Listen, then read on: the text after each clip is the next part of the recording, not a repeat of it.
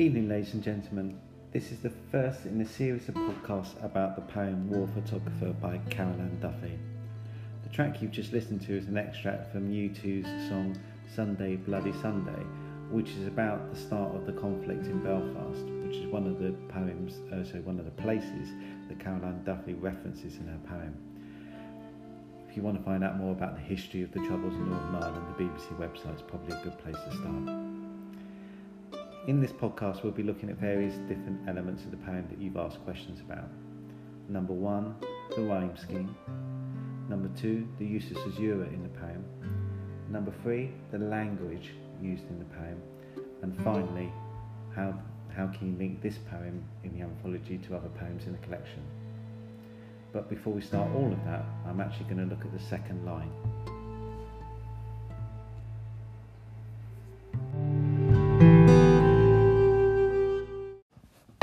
Okay, so the poem starts with this magnificent line and this magnificent image.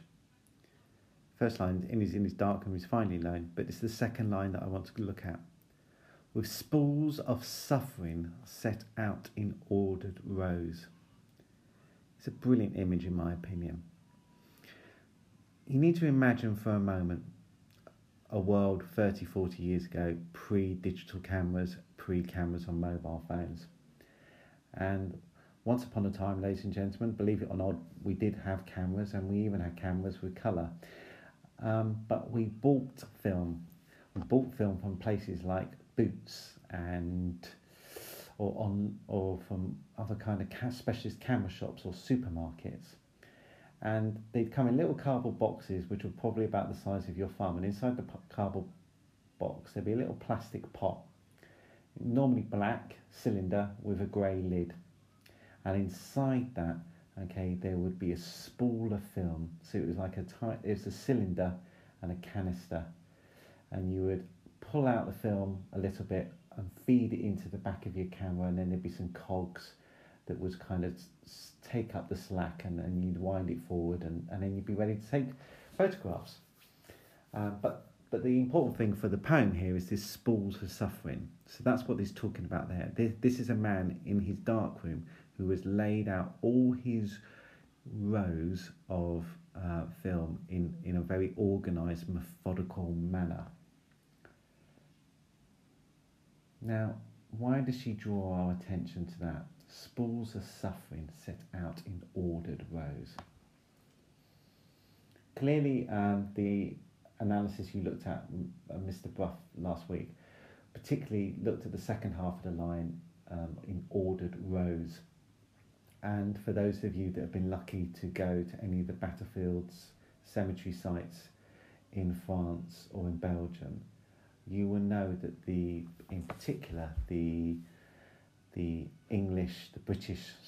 British and Commonwealth cemeteries there are places of real tranquility and beauty, with these beautiful white headstones, perfectly spaced out, lines of symmetry throughout, with flowers in front of them and messages inscribed into the gravestones. And it's incredible because actually you look at these places and history has turned them into something beauty. Time has turned them into something tranquil and beautiful. But of course, the place on which these battlefields, these cemeteries now appear, were of course chaotic, violent battlefields. So over time, beauty has replaced the ugliness and the destruction. And over time, order has been created out of disorder. So there's an interesting parallel there between sort of the poem and sort of battleground cemeteries. But I think more importantly than that is this idea about the war photographer himself. Carol Ann Duffy has created a fictional person. So even though I got you to watch the documentary Don McCullum, whilst this poem is about him to a certain degree, it's also a work of art. It's a piece of fiction, and I think she's created a fictional character who has clearly witnessed and seen some of the most horrific things that human beings can do to each other. Now, if you've witnessed those things firsthand, there is no way but that you can be affected by them, and affected very deeply. I find it hard to imagine that McCullum and other war photographers and war cameramen like him are not suffering from PTSD. You cannot witness that much trauma and that much violence without, really undergoing some pretty horrendous experiences of your own. And I think this is the war photographer's way of controlling that chaos, that violence, that trauma that's just below the surface. He organises everything into a methodical, controlled, organised way in order to kind of control the madness, to control the destruction that's only just under the surface. And at any moment, he could crack open, and the madness and the stress and the trauma would be revealed. That's my interpretation anyway. But the reason I state that is because I think that links in nicely to how Duffy's created the rhyme scheme. Which leads us neatly on to the rhyme scheme. So there is a rhyme scheme. It's not written in blank verse. There is a fixed, regular rhyme scheme in this poem. And it's set around the idea of rhyming couplets. So in the second and the third line of the poem, rose and glows, and then in the first verse, mass and grass. We'll talk about that rhyme in just a moment. That pattern repeats itself throughout the poem. Then and again, feet and heat, eyes and cries, must and dust, six and prick, wear and care. But the rhyme scheme is not constant. So whilst there is a pattern, and there clearly is a pattern, in each of those 4 verses, lines 1 and 4 don't rhyme. So the rhyme scheme is not complete. The rhyme scheme is fractured, broken, and incomplete. Now, if you accept my interpretation of the persona of the war photographer, then you could argue that the persona of the war photographer is fractured, broken, and incomplete. I think my argument strengthens when you look again at some of those rhymes. So some of those rhymes are full rhymes. Rose and glows, eyes and cries, must and dust, and wear and care. They're what we call full rhymes. But some of the other rhymes in the poem are forced, slightly broken, slightly fractured. You have to change your accent in order to make mass and grass rhyme, which for lots of people in this country they would. But then and again, that's a half rhyme. That's not the same vowel sound. Six and prick is definitely not the same vowel sound. So these are known as half rhymes or power rhymes. And again, these rhymes are therefore fractured, broken, and incomplete. So I think there is an argument to say that Carol Ann Duffy has attempted to use a rhyme scheme that conveys the persona or mirrors or echoes the persona of the war photographer. I think it also goes back to this idea that I talked about in the previous episode.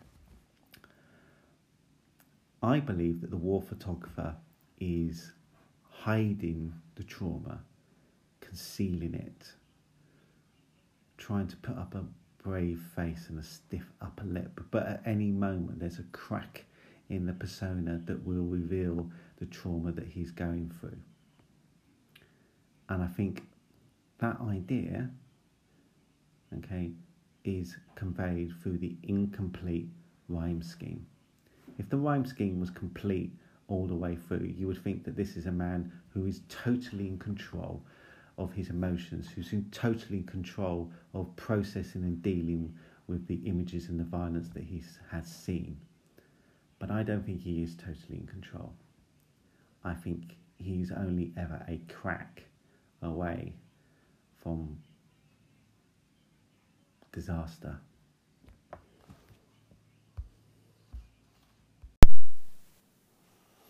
Okay, so now let's look at the caesuras in the poem. Well, first of all, the poem doesn't seem to start with any caesuras at all. The first couple of lines are just one sentence. There's no fracture, no breaking of the lines anyway midway through. And the second sentence is throughout the third, fourth and fifth line. It's not until we get to line 6 that the first caesuras arrive. And they arrive with the place names Belfast, Beirut, Phnom Penh.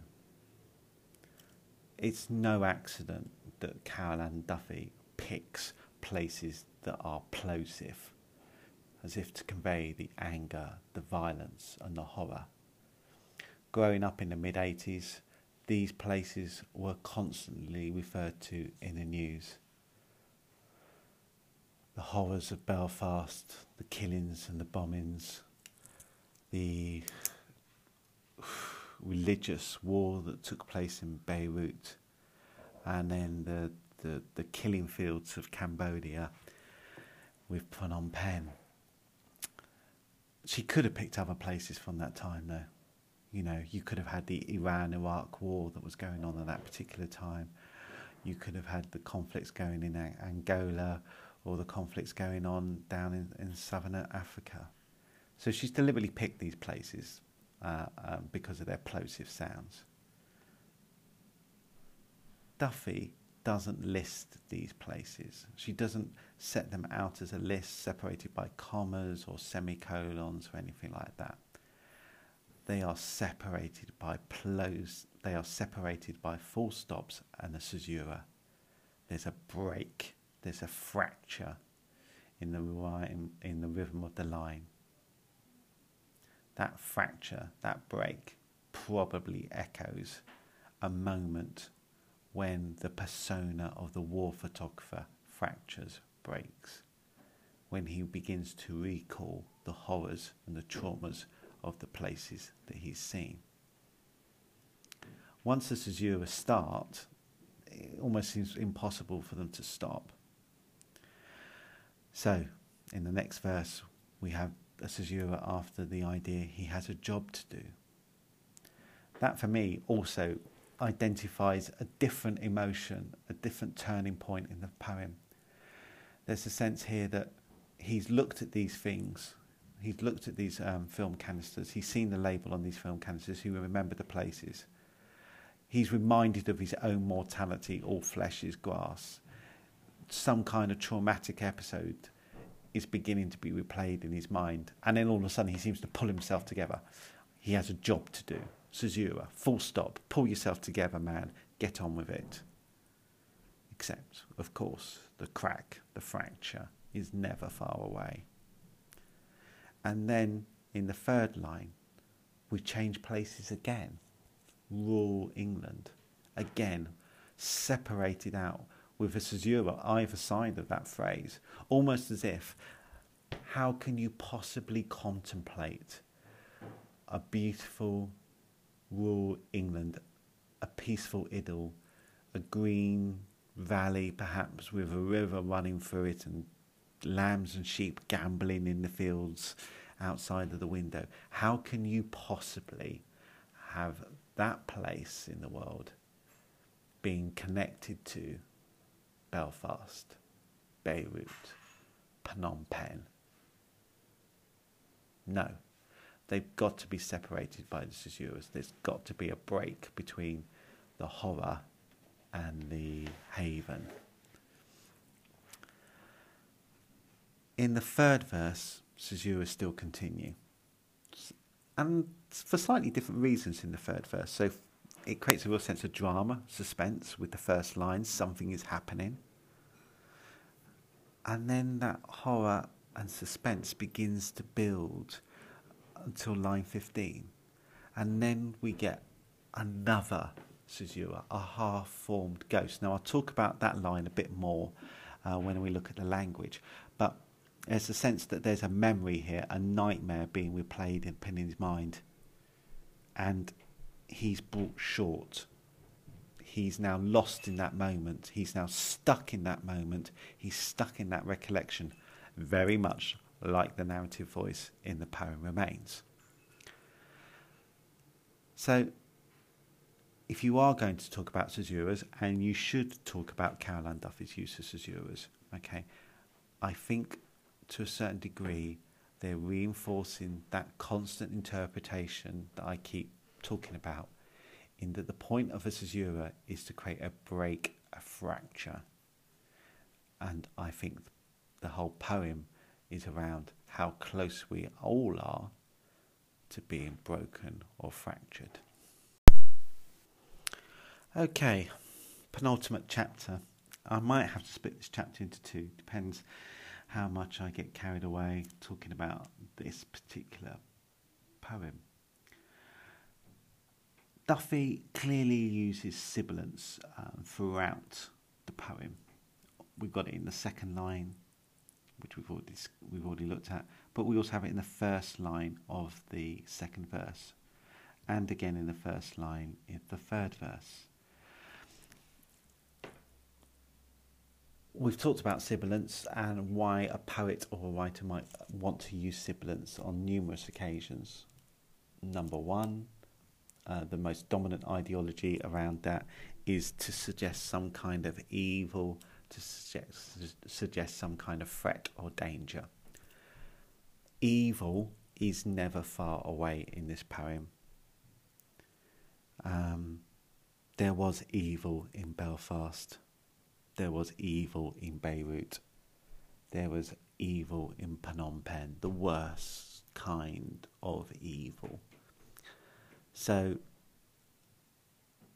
that's undoubtedly a theme running throughout the poem, that evil is never too far away. The other theme running throughout the poem is just how desensitized we have become to these images of evil. So it's interesting that we have the sibilant sound in the second verse of solutions slopping in trays, but the reader in the newspaper reader in the last verse will also be slopping in solutions in their bath and their beers, and those things soothe us and they numb us and they desensitize us. So it's interesting that you could look at both interpretations of sibilance in this poem and find an argument to say that's why Duffy's using them. To go back to my argument about post-traumatic stress disorder, and I feel that Duffy has created a persona of the war photographer that is fractured and broken. I think that idea is echoed in the language he uses to describe the events. So, first of all, we've got the hands that tremble now.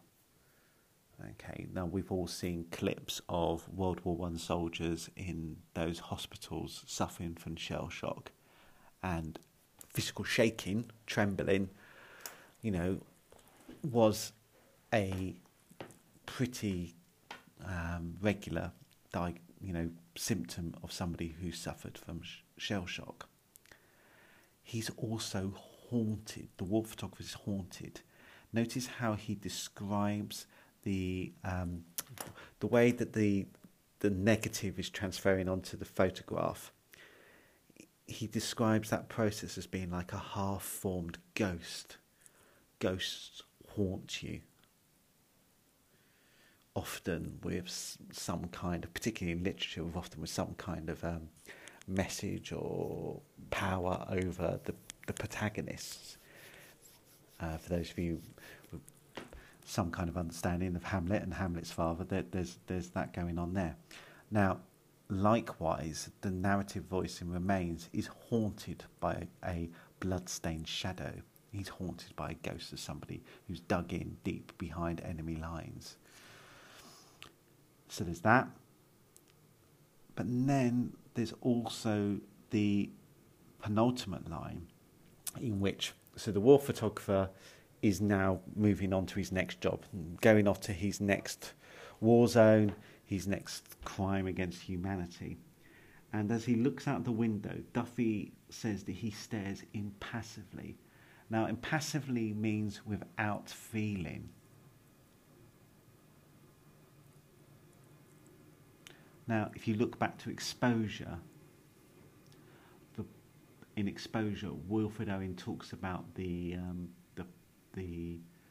soldiers being numb, half glozed. And also in the documentary, what talked about Wilfred Owen said, you just become numb to it. You just become numb to the idea that you're going to survive, you're going to die. You just become numb to it. Oh, that's the only way to cope.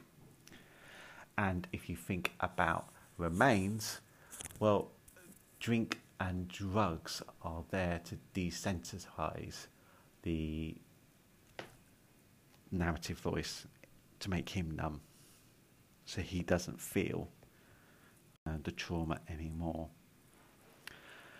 So I think there's enough evidence within this poem to argue that Duffy has created a persona that is broken, that is fractured and suffering from post-traumatic stress disorder, and she's done it through by language devices, but she's also done it through the form and the rhythm of the poems. Other things I wanted to talk about very briefly. The religious themes throughout this poem. So, obviously, I talked about in a previous episode about the ordered rows, a bit like the graveyards for the cemeteries. So there's a bit of religious echo there, but far more obvious than that. We've obviously got the dark room becoming a church, the priest preparing to intone a mass. Now, what's interesting about that is that if we're talking about a church and a red light and a mass, we're talking about a Catholic church here. And if we're talking about a Catholic church, one of the acts of Catholicism is confession. So is this dark room some kind of confession for the war photographer to absolve himself of his sins? That whole idea that Don McCullum talked about being an observer, not a participant, and some of you picked up on that in your notes. But obviously he crossed the line that one time when he picked up the old woman and rescued her to safety. But just think about that for a moment. You are a participant, you are an observer. At no point have you made any effort to save any human life or to try to stop it or try to rescue anybody and that kind of thing. This war photographer, this sense of guilt is clearly playing upon him by describing his darkroom as a church and he a priest. And it's interesting that two of the conflicts that she talks about in the poem, Beirut and Belfast, well, Beirut was definitely a religious conflict. It was between the Christian and the Muslim populations of Lebanon. And whilst it might not have started necessarily off as a religious sectarian conflict, it soon the tribal lines soon sort of defaulted to that. Belfast is a little bit more complex in that it's not quite as straightforward, perhaps, in that you have nationalism versus unionism, so wanting to be part of a separate island or wanting to be part of the United Kingdom. But for the vast majority of Northern Irish people, that has pretty much kind of defaulted down religious lines. So if you were Catholic, you were more likely to be a nationalist and therefore a Republican. If you were a Protestant, you were more likely to be a unionist and wanted to remain part of the United Kingdom. Not entirely, but traditionally. And therefore, the insults and the attacks, were Catholic against Protestant, Protestant against Catholic, even in schools and things like that. It's just horrendous. So, is Duffy having a go at religion in this poem, and the fact that religion has played its part in creating conflict, not resolving conflict, but creating conflict? There's possibly an argument in there, but there is a religious theme running through this poem, that there is the sense that religion has a part to play in these conflicts. Interestingly, again in this poem, there's no sense of names in this poem, so it's just faceless, personal pronouns. He, his, a priest, a stranger's features, man's wife. There's the reader. There's no clear identification of individual. There's that sense that they are representing all of humanity almost. So by making it faceless and nameless, this is about all of us, And to a certain degree, whilst this poem is about a particular war photographer, it's also about all of us. We all sit and watch conflicts on the news. We all sit and watch the footage of the aftermath of a rocket attack in Syria. We all sit and watch a 3-year-old refugee's body being washed up on the beaches in Greece a couple of years ago. We sit and watch these things, and we don't do anything fundamentally to stop it from happening again. You know, there's a little bit of outcry, there's a little bit of pressure at times, there's a few newspaper headlines, but do you know what? The next week, another story comes along. Perhaps a member of the royal family has done something they shouldn't have done. Perhaps a politician has been behaved badly. Perhaps another celebrity has had a divorce, or there's another war starting somewhere else in the world. We're not able to maintain our attention and concentration and our focus, and therefore these wars keep continuing. What's interesting is that while she mentions Beirut, Belfast and Phnom Penh, the horrific image in the second verse, which don't explode beneath the feet of running children in nightmare heat, is the immortal photo taken not by McCullen, by an American war photographer, I think, in the Vietnam War, where you have this image of a young Vietnamese girl, prepubescent, so 10, 11, something like that, running naked towards the camera, her body scarred and scorched and burnt from the American napalm attack that has just poured down fire onto their villages in the jungle. So she's kind of suggesting there that just war is constant by taking us back another generation. You know, that was 1960s, that's my parents' generation, that's another generation of war. You know, it's just this whole idea that war is just cyclical, it's constant. We have these horrific images from then. We have horrific images from the Second World War. We have horrific images from the First World War. But war is cyclical, it doesn't go away. One more thing just to mention really is the verb twist in line 14. So I talked about how that, you know, we're witnessing the negative being developed in the trays, and slowly but surely, kind of like a beginning to understand that figure is that black and white image is turning into a figure. But it's interesting that Duffy uses the verb twist, because if we think about a body twisting, there are the positive connotations of gymnastics or sport or that kind of thing, but then the negative connotations. If we describe somebody's body's twisting, we might describe their body's twisting and writhing with pain, or twisting in agony. So it's very interesting that Duffy chooses to use that that verb, because she seems to be suggesting something about the pain, that the agony that this man was going through in his dying moments that have been recorded on camera. And perhaps also the pain and the agony that the war photographer is now going through looking at this image.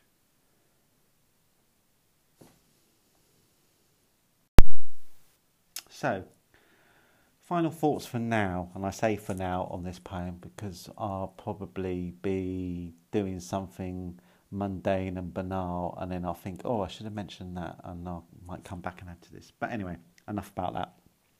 The question was asked by somebody as to which poem does this poem sort of sit comfortably with? Which poem does this compare with? Now, remember the theme of the anthology. The theme of the anthology is power and conflict. I think this poem really, really does sit beautifully with Remains as a comparison. Not only because I think both characters are suffering from post-traumatic stress disorder. I think they definitely are. Because you have the references to religion in both of the poems, you have the use of plosives to convey the anger and violence in these places, probably armed, possibly not, bursting through the bank doors, etc., etc. You have the sense that both of these narrative voices, they're both male, they're both haunted, bloodstained, shadowed, ghost, they're both haunted. You've got sibilance in both of the poems used to create a suggestion of evil. You've got this sense of namelessness, facelessness to the day, he, they, etc., etc. So the sense that actually there's a universality to the themes of these poems. It's not about individuals. This is much bigger than that. Why else? The numbness impassively. The sense that they are alone. The war photographer talks about being alone, and you get the sense that actually the narrative voice in Remains has tried to seek comfort and solace from others, but hasn't been able to do so. And the use of caesuras to create the fracture and the breaks and everything like that. So I personally, I think it's a real bit of a no-brainer to sort of kind of compare this poem to the poem Remains. I think obviously other poems do compare, but these two just seem to sit so beautifully together, so comfortably together, that to do anything else is overcomplicating it perhaps just a little bit. If you did want to consider another poem to compare it to, I think the confessional voice in this poem, but also Exposure works well. There were clearly similarities between Exposure as well. So you clearly have a sense of fractured, broken narrative voices in both the poems. You have the sibilance in both the poems. You have the plosives in both the poems. You have this sense of post-traumatic stress disorder in both the poems, and things like that.